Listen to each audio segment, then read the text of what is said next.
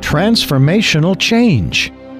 Real people, real pain, real hopelessness, real healing. Witness firsthand the challenges that men and women from around the world faced head on, and how through their adversity they became stronger and happier. Battling a life-threatening illness, surviving an abusive relationship, overcoming addiction, suffering the heartbreaking loss of a child, wrestling with self-sabotaging thoughts, losing and finding love.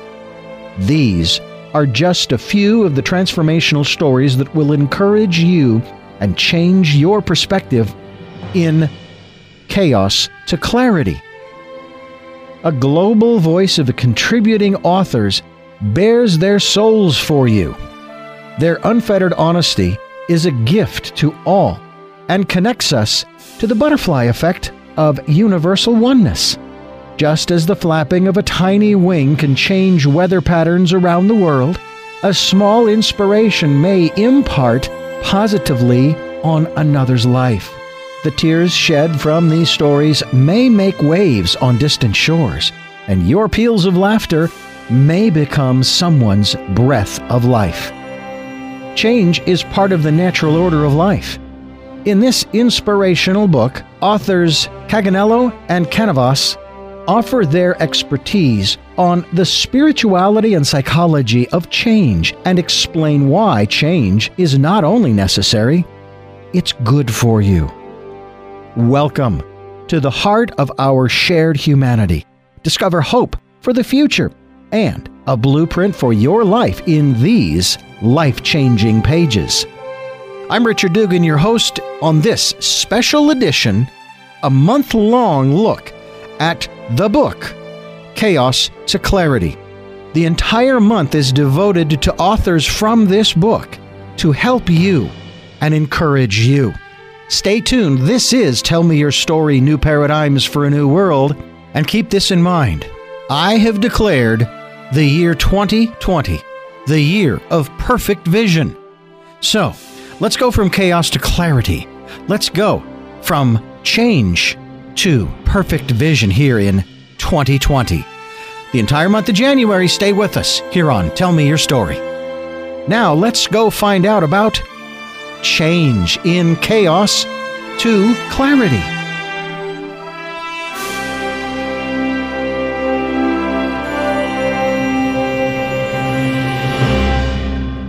And as we continue here in the month of January 2020, the year of perfect vision, we continue our series of interviews with the authors and contributors to a book that I certainly hope that you will go to sacredstoriespublishing.com to get a copy of, and that is Chaos to Clarity. Chaos to Clarity is the title of the book, and we have had a total of 12 special guests who are authors, contributors to that book that was put together by the co-publishers of the book, as well as the co-publishers of Sacred Stories Publishing.com. And today, we have with us another one of those very special guests who has contributed to this. And I think this is going to be really appropriate, considering here we are in a new year, a new month, a new cycle, if you will, a new phase, if you will. But we're still sort of dealing with a lot of the same stuff, which is okay because we've got a lot of people here that will help us, that can help us through. And we're going to talk on this program with a metaphysician, one of my favorite people. I'm a metaphysician too, although I have no equipment of any kind, which is an advantage. And I believe, I'm hoping I get this last name correct, Ellie Pichet, is that correct? That is close enough, Richard. You can pronounce it either Pichet or Pichette. Both are fine. Excellent. Sounds French to me. It's actually Romanian. Romanian. All right. Well, very good. I don't want to misplace you in the annals of history here. All right. Well, Ellie Pichette, metaphysician, has written a couple of items that are in, a couple of stories that are in the book Chaos to Clarity. And one of them has to do with something that I think that we've all faced. We've all dealt with it sometime in our lives. I have to say that at one point in my life, I couldn't say that. At least I didn't look at it that way. The title of her story is A Day I Lost My Beloved Companion. So obviously we're going to be speaking about loss, but I think we'll also be talking about grief and sadness and those kinds of things. A quote from the story is that she said she is going to come back to me in my next life as a close and loving relationship, or relative, I should say. And that actually sounds quite familiar to what my dog said to me through an animal communicator before we released her from her, unfortunately, ailing and breaking down body.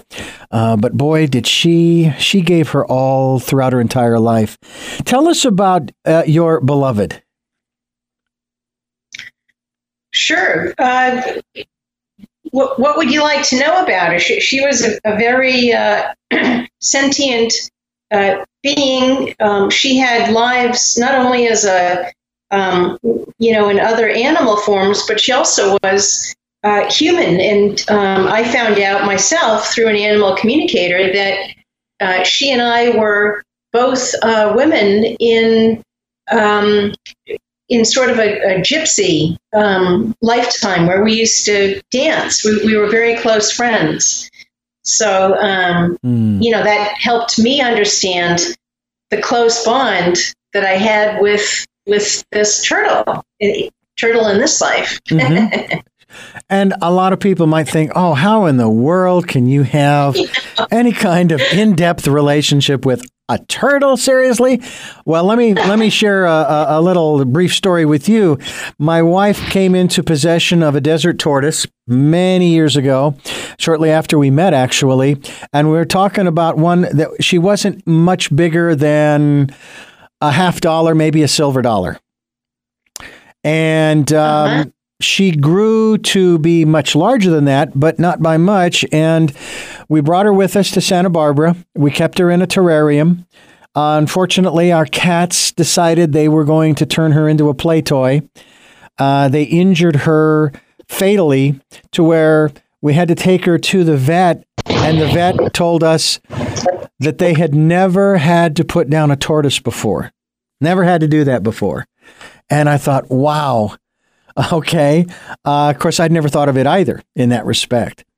So, but her name was Colleen, and named after my wife, one of my wife's nieces, who she was close to as she was growing up. And yeah, you can grow close to pretty much any animal. I mean, we had lovebirds, and the same thing happened. So when you talk about this relationship, first of all, when did you meet? I was going to say acquire, but that's not how that works. When did you meet your beloved, your turtle, and what was your turtle's name? We met I was in my 20s, and I was just speaking with a friend about a dream that I had the night before about a turtle, and I didn't think anything more of it than that. And, I think divine guidance was at work here, because the next day my friend and I got together, and she showed up with a turtle, with this turtle. And I was I was surprised, and I said, what am I going to do with this? I've never, I never even thought of, getting a turtle or a reptile. But it truly was meant to be, as I found out, over the years. As far as her name, I named her Ellie Jr. I don't know why I did it, but it just felt right. Yeah. So it stuck. Well, have you've had other animals over the years in this lifetime? I have, yes. I have 2 cats, actually, that are very old. Well, that were very old until one of them left at the end of October, but they both got to be 20 and a half. Oh, well, believe it or not, based upon the information we have about one of our beautiful black cats, he was actually adopted by us when our dear friend passed away in our home. His name was Amos, he lived to be 25. Now, that's old for a cat. That's really old. That's amazing. It really is. And then, of course, we've also had another one who actually was born in our home. His name was Merlin. And let me tell you, he lived up to his name. He could disappear. We'd search the house, and now we live in almost 1,000 square foot home. It's not that big, as you might imagine. And we'd search everywhere. We couldn't find him. And all of a sudden he'd show up, "You looking for me?" So it's wonderful to have these animals in our lives. And at the same time, even as we speak, we're going through a little bit of a period where we have one of our cats who we adopted, if you will, at 8 days of age. I mean, your hand would encompass him if you put him in your hand. My wife would nurse him every day, with a feeding bottle. And now he's 15 pounds, but he's suffering from what you call kidney stones of a sort, the crystals that sort of develop. Yeah. It's the second time through for him, too. The first time it was $3,000, and the second time it's almost the same amount. So we now euphemistically call him our $5,000 or now it's $6,000 cat. But I will tell you, it's worth it. And it's not putting us into financial jeopardy or anything, but it's still something you think about. And I was sharing this with the vet. I said, why do we even have to think about this when we're trying to take care of the ones that we truly love? We don't have any human children, so these are our children. Yeah. That's right. So, well, Richard, I could help you with that, and for a lot less money. A couple of sessions. I can dissolve kidney stones. I've done it for my own cats. Well, it's a combination of dissolving them and then, of course, not allowing them to come back again or keeping them from coming back, too. And, of course, we've changed the food. We're now on to distilled water, and that's all supposed to help. But we're in that phase right now where he's home with us. Brought him home last night. We're giving him the medications that are required to keep him comfortable until his body heals sufficiently where he doesn't need these meds anymore. He's doing his thing, and we're doing our best we can to care for him. And that's really, from your perspective as an animal lover, and certainly communicating with intuitives who communicate with our animals, as you have as well as I. All we can do is the best we can do. We give them everything that we can. And like with my beautiful white shepherd husky mix, Makushla, we gave her everything we could for 14 months. I mean, we were caregivers to her for 14 months. And finally she said, "Hey, it's time. I'm ready. Please let me go." And we did. And it was a beautiful thing. We did it in our home. The animals came around. One of the animals came over, licked her face. Another one came down, laid next to her. Our big King Shepherd Angus, he came over, and I mean, it was like everybody came over to pay their respects, and then we set her free. So talk to us from your perspective as an animal lover and going through this loss of your beloved, about that aspect of doing everything you can without sacrificing your well-being. Can you talk to us about that from that perspective? Yeah, but could I just touch on one point before I respond to your question? Mm-hmm. So, I think, there's the medical model and then there's the natural healing model, which is, what I do. Mm-hmm. And for years, until I realized that I could heal one of the cat's urinary tract infections, I took her the medical route a few times. Then I realized that why not try it myself? And from then on, I was able to heal them. So I was able to avoid putting her through the stress of taking her to the vet, in the car, and then the kind of sterile environment, doctors and strangers touching and probing her. And I was able to heal her in the comfort of her own home, and did not need to use medication.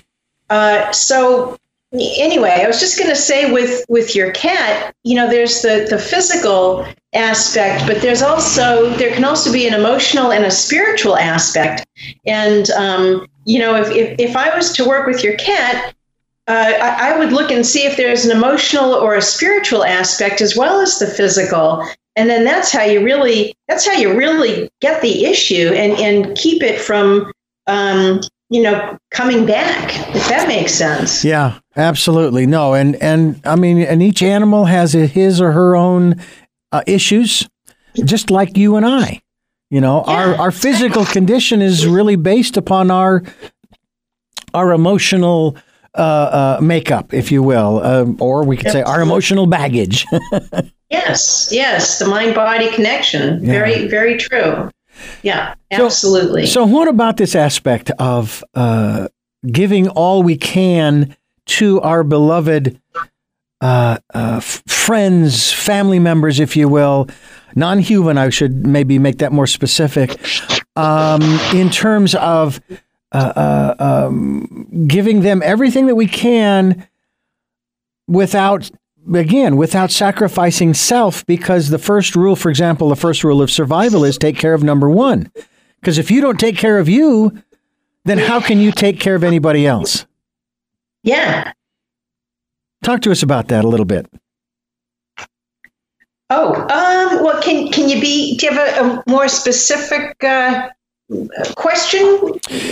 Well, in terms of having to, there have been times when we've literally had to consider the financial aspects of it. Can we really afford to do this, without putting ourselves in financial jeopardy, down the road, and so forth, as opposed to, and as a matter of fact, case in point, my wife told me of a story of one of her coworkers who has a dog, had a tumor on its tail. Yeah. Took it to the vet. The only way that they were going to help this dog was to remove the tail, because the tumor was that invasive in the tail, which of course is part of the animal's spine. Yeah. It was going to cost $5,000.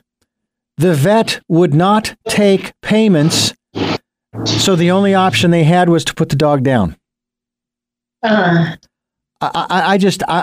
was flabbergasted that there were no other options other than putting the animal down. It's one thing if the animal's suffering to the extent that there really isn't more they can do. But if there was something they could have done that could have given the dog another few years of great life. Yeah. And the option was to put it down. I mean, everybody, there are groups of people who are so opposed, for example, to human abortion. Okay, well, how in the world to me, this is the same thing. This dog is alive, it's happy, it's doing its thing. And that's the only thing you can come up with, because the people can't come up with the money.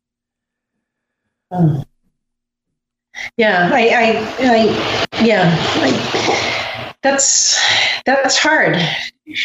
What a predicament to be in, to really want to do the best thing for your beloved companion and to be literally between a rock and a hard place. Yeah.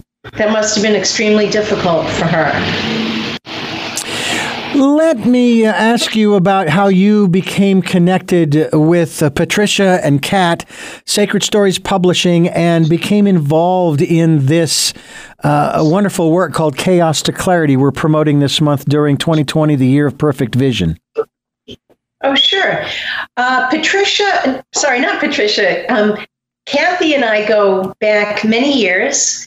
And she and her husband actually sought out my healing services, and that was my initial meeting with them. They both came together, and I thought, wow, this is like a dynamic duo. They were very powerful, for lack of a better word, and. Anyway, so I worked with them a few times, and then Kat and I became friends and have stayed in touch over the years. And she reached out and told me, that she would love me to submit a story in this anthology. And it felt right. And so I wrote it in about one day. When we got off the phone, I just got out my laptop and I downloaded the whole story. I'd never written it out before. And it felt really good to do it and submit it. And it was approved. And that's the story in a nutshell. And in terms of the story that you submitted, and of course I've had the opportunity to speak and interview both of them for this series of programs we're doing this month, was there only one particular story that just jumped out and it landed on the quote-unquote page, virtual page as it were, or after you wrote the first one, did you somehow come up with some others that, gee, these might be good ones too, or was that one just so profound for you that, boom, that was it? Yeah. Well, that was the one that really kind of presented itself as the one to write about at the time. And that was the one that I had, time to do. Mm-hmm. So, I'm sure that if there's another opportunity, another anthology, I'm sure I could come up with other stories that would be meaningful and maybe helpful for the readers. Yeah. You have a website that is called PhoenixRisingHealing.com. You're an intuitive counseling and energy healer. You do long distance worldwide, obviously, with the technologies that we have today. Although what you do would work whether we had the technologies or not, it just makes it a whole lot more personal with the ability to use Skype or Zoom or whatever other video types of programs that we have available, or just a telephone, either way. And I would venture that has really made a big difference in terms of you're really being able to connect with people and assist them in terms of their own personal healing. Is that right? Yeah, it certainly helps. I like to give the people I work with options. So, I can work with them over the phone. I can work with them over Skype, over Zoom, so that we can see each other. And a lot of people like that. But I also work with clients' relatives and children. Sometimes they're adult children who might not be on board consciously for the energy work that I do. And the way that I deal with that, if their parent really wants me to help them, is I talk to their higher self and I get permission to work with them. And then I the higher self always wants what's best for the person, right? Mm-hmm. Yeah. So I'll have the parent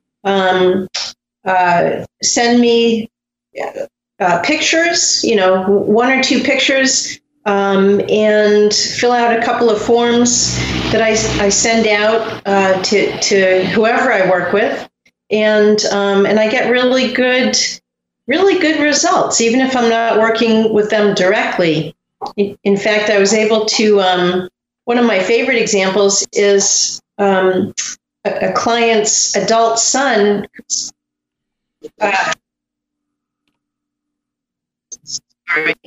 Sorry. It's all right. She's a little bit early. Anyway, this was a bright young guy in his 20s who had Tourette's. And I was able to, that was one of the issues that I was able to heal for him without working with him directly. So one day the Tourette's is there, the next day it was gone. So that's just one example. It does really work. I love the fact that, I can work with almost anybody just by connecting with them energetically. And a picture helps. that process. Yeah. Tell me about the different modalities that you use aside from your intuition. Are there particular energy healing process techniques like Reiki or other things of that nature that you use, or is it strictly an intuitive process for you? It is a high level of intuition, and my guides also work with me. So, the first 20 minutes of every session, I will be talking with the client I'm doing the session with. And as I'm talking with them, I'm honing, kind of probing and intuitively, to get to what is going to be the most helpful issue to clear for this person this session. And as I'm doing that, all of a sudden I'll just hear the exact phrase of what it is that needs to be cleared. Now that will come from my guides who are working with me in conjunction, and I will double check it. I use a pendulum a lot, and it's kind of like muscle testing the person that I'm speaking with. And I'll double check it, and 9 times out of 10, it's spot on. Even the wording is very specific, and it has to be specific, to really be as effective as it is. Does that answer your question? It does, yes. And people can access this healing process through your website, phoenixrisinghealing.com, as well as they can also dial you up. You're out there in New England, which is a beautiful place to be, although I've only flown over it a couple of times, either on my way to New York in 93 or on my way to Ireland in 2003 and 2004. But they can call you at 508-237-4929, 508-237-4929 to get more information, as well as find out more about you and the work that you do. And obviously you have lots of testimonials on the website as well as on YouTube. How did you get started in this healing process? When did you discover that you had this ability? Yeah, a lot of people ask me that. It's a good question. When did I discover it? Honestly, it's not like I woke up one day and I said, "Wow, I'm a healer. All these things, I'm this healer." It's really been a process over the last 34 years of honing and building and fine tuning my abilities, and for lack of a better term, my power. And that's not an ego term, but it's sort of using my the energy that I send people is really powerful, but it feels very gentle.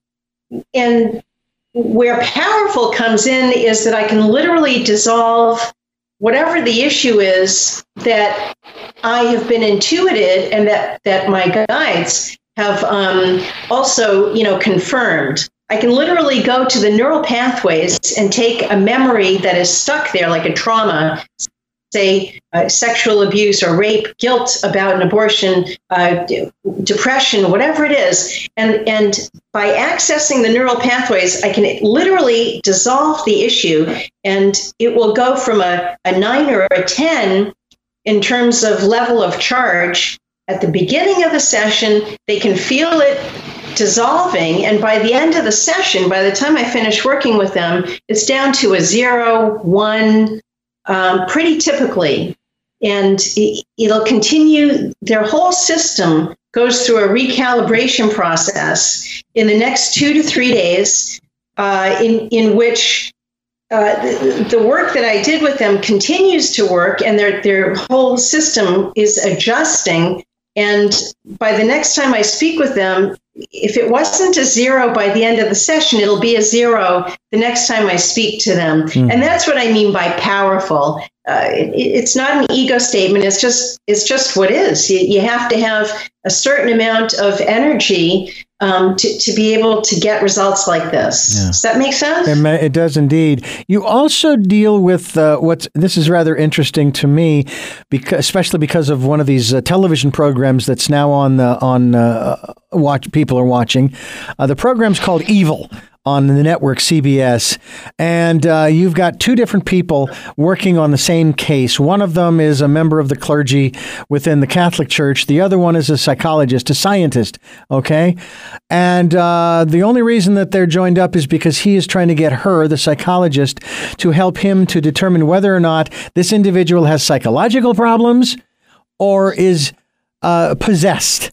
I'm curious about your feelings or your observations and how you make that determination as to whether or not a person because this is one of the areas that you deal in, demon possession as well as negative spirit attachment. How you make that determination, whether it's an issue that individual has or whether they're being affected by other entities, other non-physical entities, if you will. I was just going to say, is there a process you use? This is the other main thing that I do. There are two main branches to my work at this point. One is healing core issues, as I mentioned a few minutes ago, from depression to PTSD to grief. Right. And the other branch of my work is my ability as a natural-born shaman to identify, speak with, and remove negative entities. So whether it's a spirit who left the physical body but then became earthbound and got stuck here and decided to enter a specific person because they resonated or they reminded them, of someone that they, knew, or there's some kind of an affinity, or it could be a karmic spirit, which would be a spirit who has an agenda and has a beef and is upset with the person that they've attached to, and those are worse because they will harass the person that they've attached to because they're angry at them, just like like we can do to each other, right? Two people are upset with each other and they go after each other. Well, a karmic spirit will do this with the person, but the person doesn't know why they're having certain, symptoms or feel like there's this black cloud over them, or they, feel like they keep being tripped as they're trying to move forward. So those are the two main types of spirits, random and karmic. And I talk about them and I give case studies in my book, Hitching a Ride, which is on my website. But I can also identify other types of entities like demons, which are not human. They never were human, and they're much more dangerous even than spirit attachments. And they're really about creating destruction and chaos and drama. They're really bad. So if someone thinks that they have an issue with entities, they can tell that they feel like someone else is talking to them. They're hearing another, being's thoughts, and they know that they're not their own thoughts. That's one way that people get a sense that there is some kind of presence with them that is not normal. And so when I tune in, when someone, comes to me for help with this, I can tune in, find out who it is, how long they've been there, how many there are. There could be a demon, and there could also be spirit attachments with the person. And there are, certain situations that will make a person more susceptible and weak to where they're more likely to draw spirit attachments or other entities.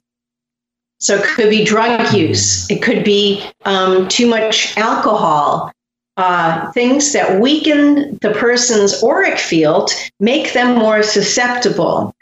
Another common cause is if someone has had a lot of trauma in their background, in their childhood, if they had a really difficult childhood or were neglected or abused, they will also be more susceptible to drawing negative energies.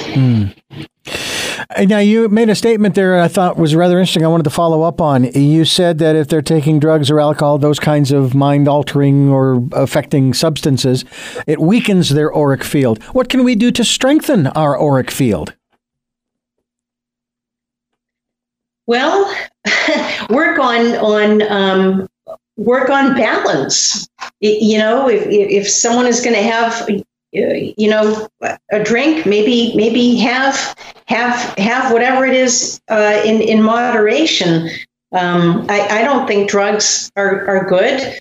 Period. That's my personal belief and experience. I think a little bit of alcohol in moderation can be okay if it doesn't take over and if it doesn't become an issue. But yeah, getting into balance, meditating as much as possible, even if it's for a few minutes, praying, connecting with one's higher self or with God. For people who believe in that, we need to connect to more than just what is in the here and now. And that helps to strengthen us internally as well as our auric field. And we can also surround ourselves with white light and blue light. Blue is very effective. It's the color of Archangel Michael, and it's a good form of protection. It's another layer. Does that answer your question? Now, in addition to your contributions to Chaos to Clarity, published by Sacred Stories Publishing, you also have, as you mentioned, Hitching a Ride, which is a guide to earthbound spirits and how they meet you. And you also have Wake Up Women Be You, which I believe is the title of that book. And it's Spreading Your Wings and Learning to Fly. And I wanted to maybe touch upon that. Tell us a little bit about that particular book, Wake Up Women Be You. That was actually the first anthology that I did. And I actually haven't looked at it recently, so there's not a lot that I can tell you about it. I need to take another look at it. Okay. A lot has happened since then. Certainly, and that's fine. I know that, of course, this is actually listed as Volume 3 on spirituality. I'm curious, now you say this was an anthology. This was fiction or something other than? Which one? The Wake Up Women Be You. Yeah. I'm pretty sure that was nonfiction. Okay. I'm curious about your feelings these days with women coming into their, as the phrase, which I kind of like this phrase, coming into their own voice. I mean, they've always had it, but they're now that half of the species, if you will, is starting to speak up and say, hey, I am here and I've got things to contribute. I have to tell you that even with my first wife, even though we divorced and now I'm with my second wife, I got to tell you, if the guy who's with the gal doesn't listen to the gal more times than not, he's going to be in trouble more times than not. He's going to be finding more stress and struggle in his life because my present wife, who is not only an empath, she is an intuit. She intuits all kinds of stuff. She picked up on our cat and his problems several days before we ended up having to take him in. And she also ends up getting bombarded by the energies of people that she sometimes works around at the places that she's worked. And it's like, how in the world do you protect yourself from this craziness that's coming at you? You know, and it took a long time for her to recognize that it wasn't hers. it wasn't her. She was not the problem. She didn't have the problem from the standpoint of what she was experiencing. She needed to figure out how to protect herself. And that's always been the issue, because she's just that open to those energies. But at the same time, she's been able to use that with the patients that she's worked with in the area of medicine that she works in, where she's so patient oriented. Matter of fact, she told me these two stories that are the same, of a patient who just lost their spouse the day before, and they were there in the clinic receiving treatment. And it's like, how does a human being, having lost and these were elderly folks who'd been with these people for 30, 40, maybe 50 years. And it's like, and she says that, when she was telling me this one story, she says that when this gentleman told her this story, and she still had many questions she had to ask him as part of the exam, she had trouble holding it together. She was picking up on the woman's grief. Yeah, exactly. So do you consider yourself an empath? Is that part of what intuition is? Or is that something a little different?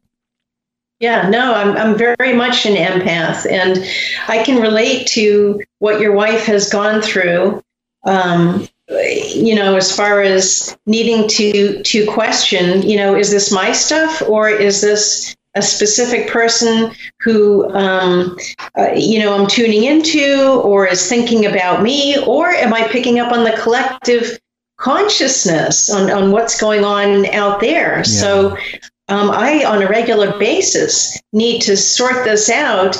And that's where doing my own personal work, sitting, meditating, doing decrees, which are positive affirmations, and linking up to my higher self, into spirit. Those are the things that help me to not take on other people's issues and feelings, depression. It takes work. Yeah. So then the next question is having to do with the fact that you deal with both humans as well as spirits on the other side of the veil, as it were.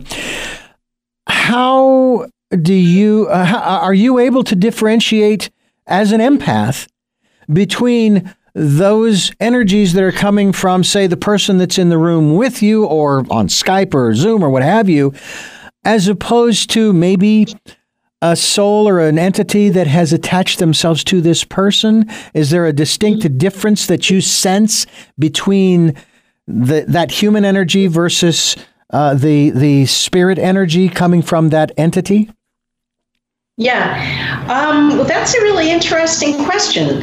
I guess my answer is, usually when I'm working with a client, I'm dealing with them, and if they have an entity or a spirit that's with them, they're usually quiet. It's kind of like they don't want me to discover them so that they can keep doing what they're doing.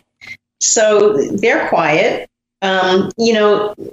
Once I realize that there is a spirit or another type of energy form, as I mentioned, then I will address them head on, and I have an ability to ask them questions, to dialogue, and then to remove them, which is what needs to be done. So it ends up actually being a healing for them when it's a spirit who has gotten stuck here, and the client. It's a double healing. In fact, I did it yesterday in a session with a woman who lost her best friend in a car accident many years ago when she was in high school.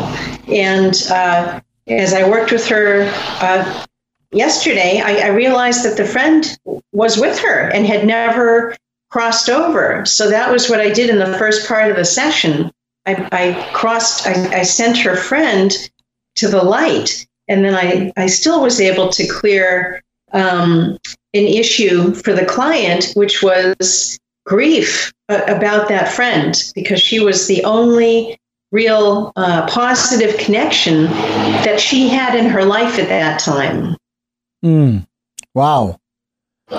Wow, that's something. Yeah. Now, what about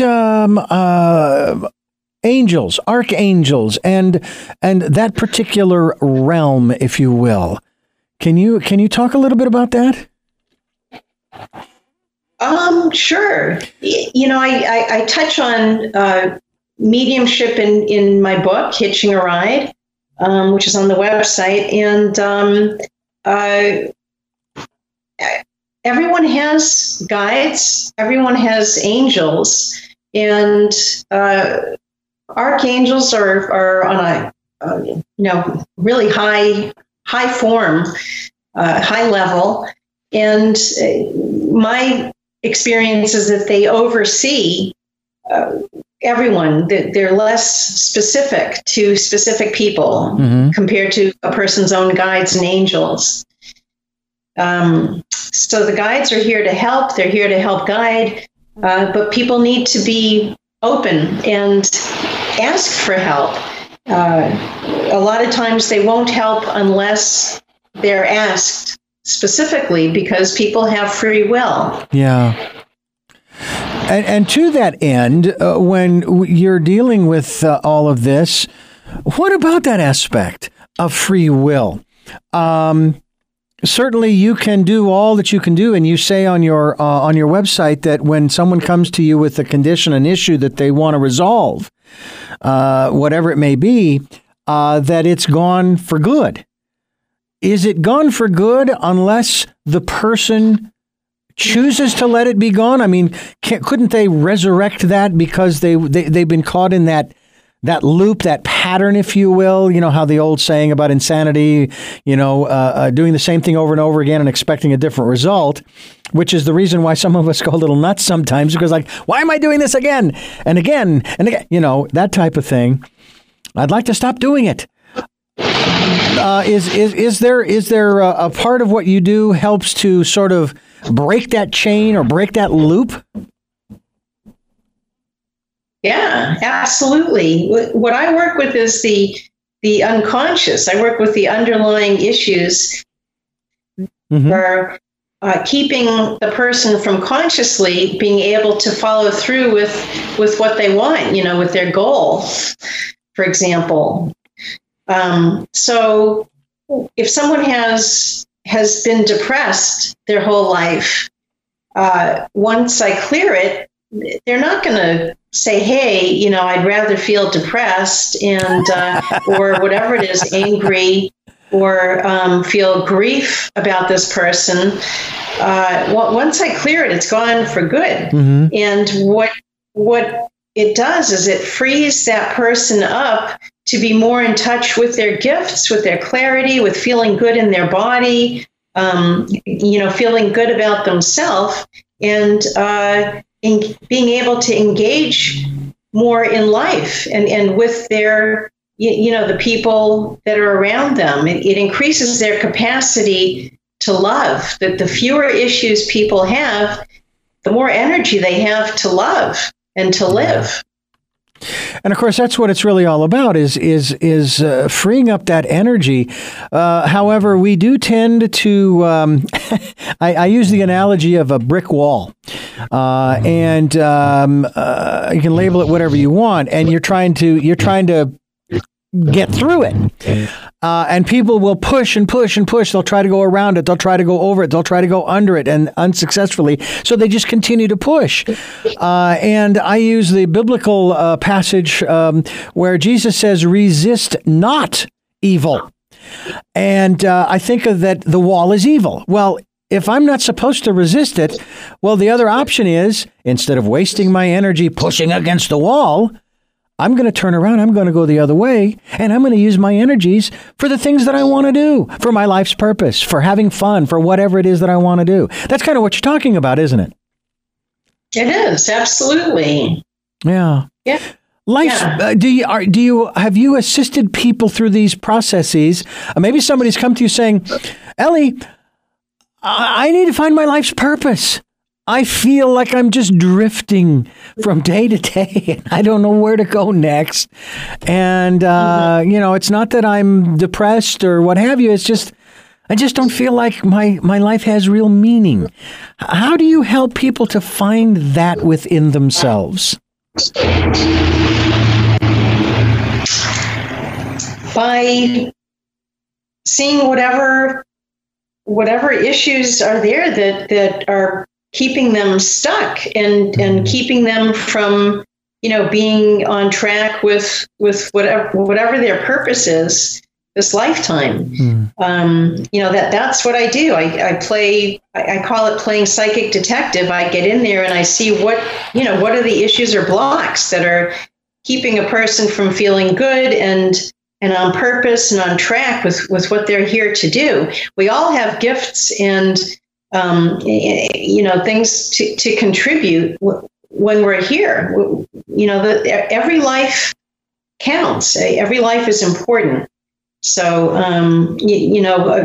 really a big part of my work is empowerment. By clearing the issues for the person, they become less dependent on me and more balanced, strong, and empowered in themselves. And that's what I like to do. That's what I pride myself on, is helping my clients get stronger. Yeah, we're all here to make a difference, and that varies for each person. Yeah. Does it make sense? It does indeed. Now, you're a shaman, is that correct? Yes. And you're a metaphysician? Yeah. And you're a healer? Yeah. And I find it interesting that when I have people on who have these different layers of experience as well as knowledge and wisdom and so forth, I often wonder, and I think it's a great thing to have all of those tools.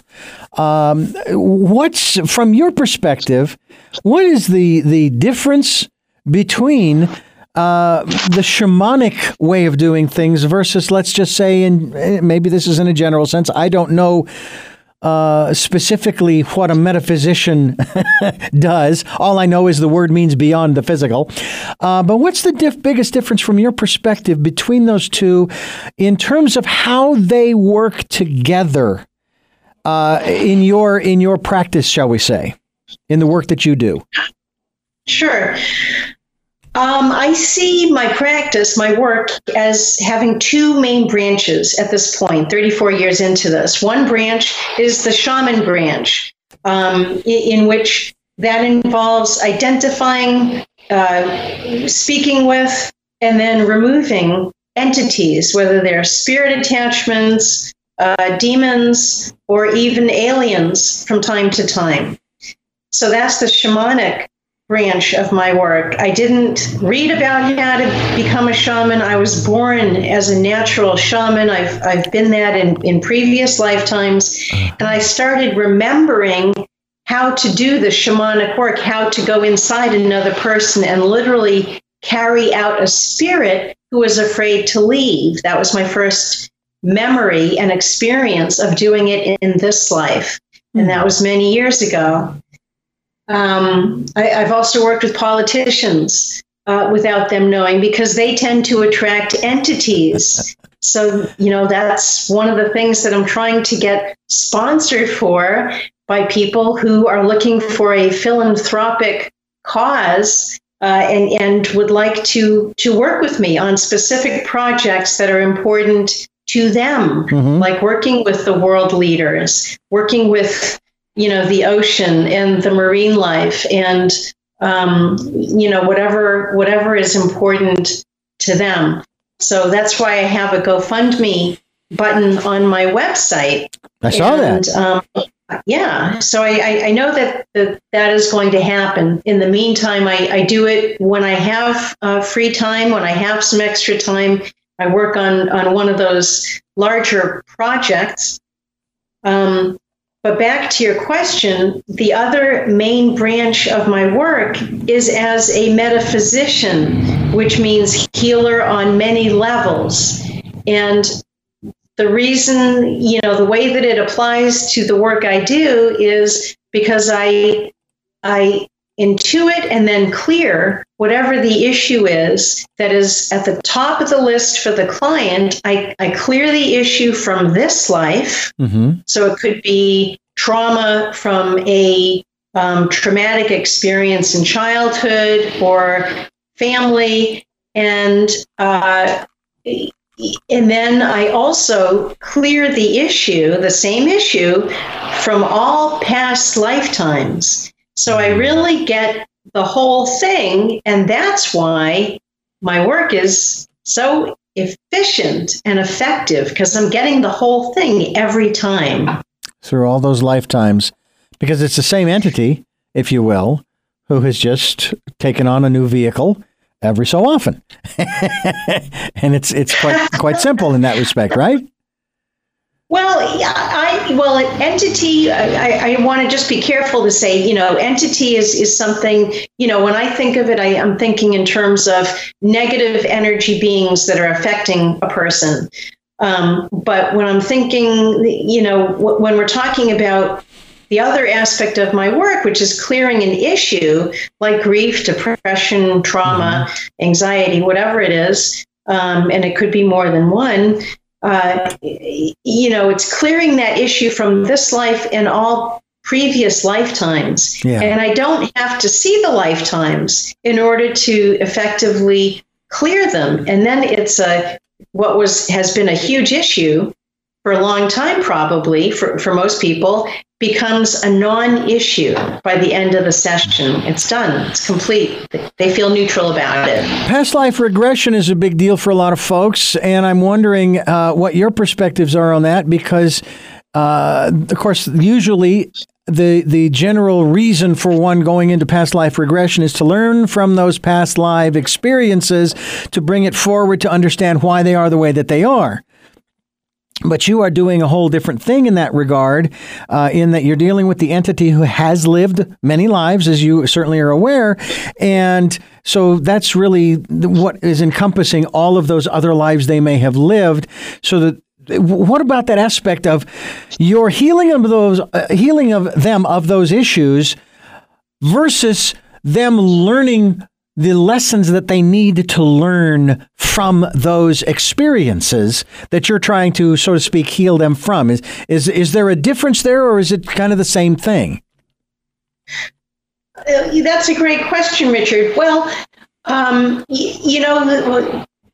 there are lessons with every pattern that comes up for us, and I do feel that every issue that comes up in this life has come up in order to be healed. And,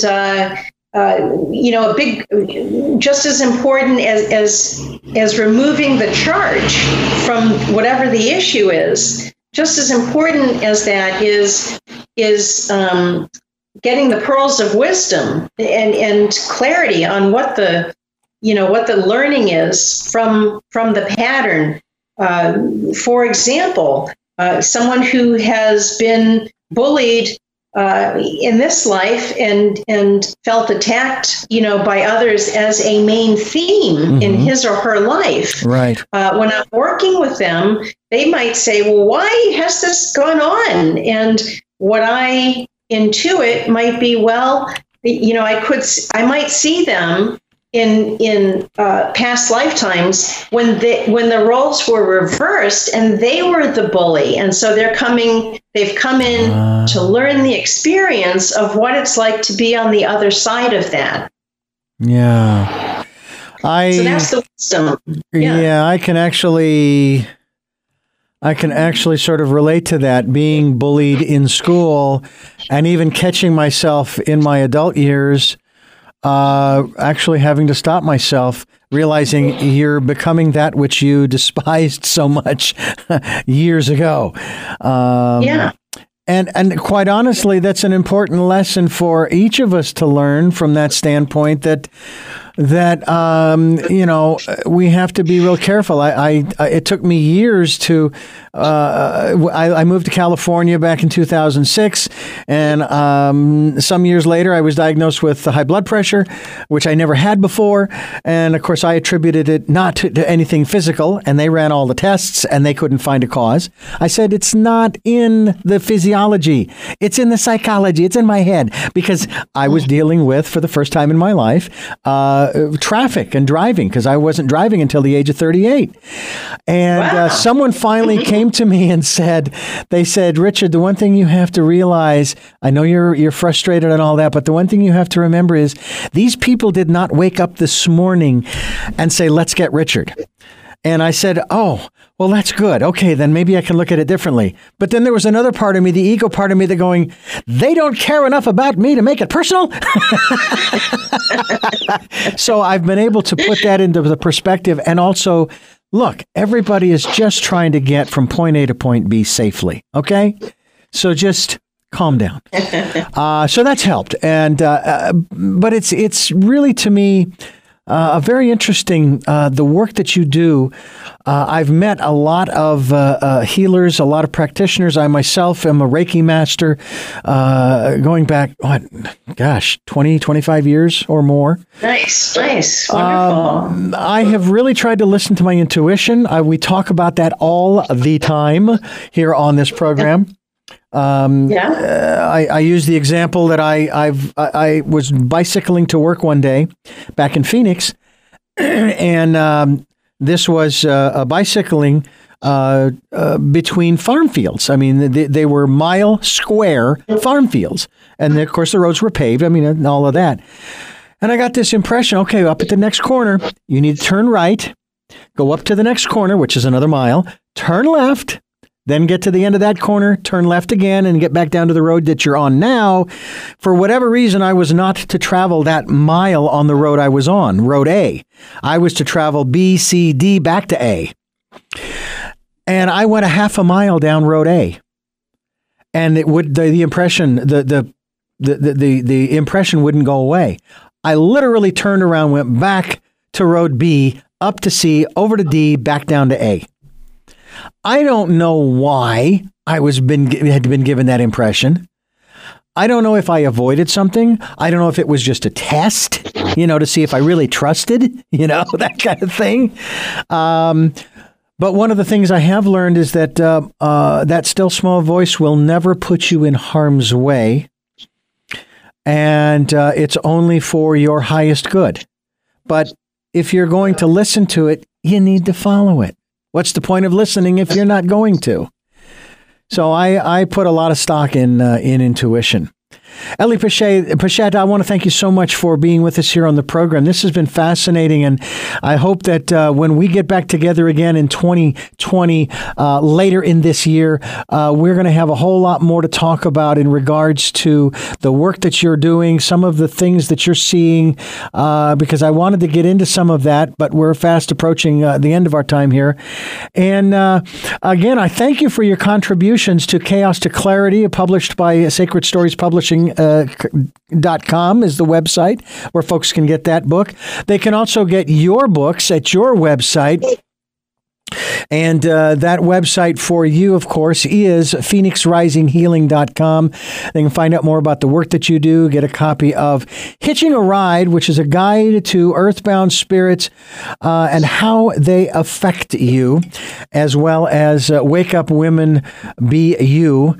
And, of course, the stories that you have contributed to Chaos to Clarity. And we really do appreciate the time. And should you find yourself here on the West Coast, we'd love to have you in studio to continue this conversation.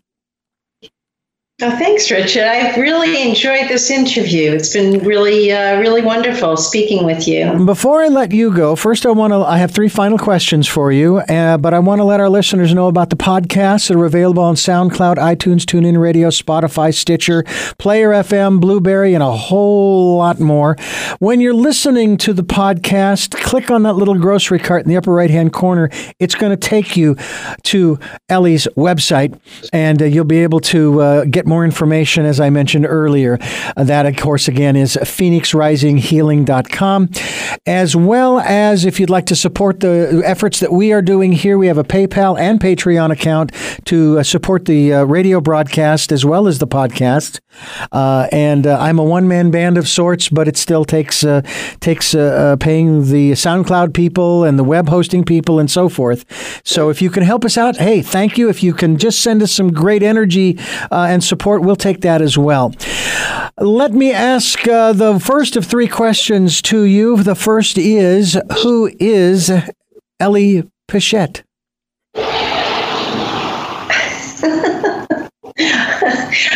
Can you be a little more specific? Answer that in any way you choose. Who is Ellie Pichette? I'm here to make a difference, to learn my own lessons, and I find it very important to be walking the spiritual path, and staying in balance, working on staying in balance on a regular basis, so that I can do my big work, which is helping every client that I work with, human and animal, and I'm really here for the big picture, really here to make a positive difference while I'm in the physical vessel. All right. Second question. And again, having possibly answered this sometime during the interview, but I'd like to ask the questions directly just the same. What is it that you hope to or want to achieve through the work that you're doing now?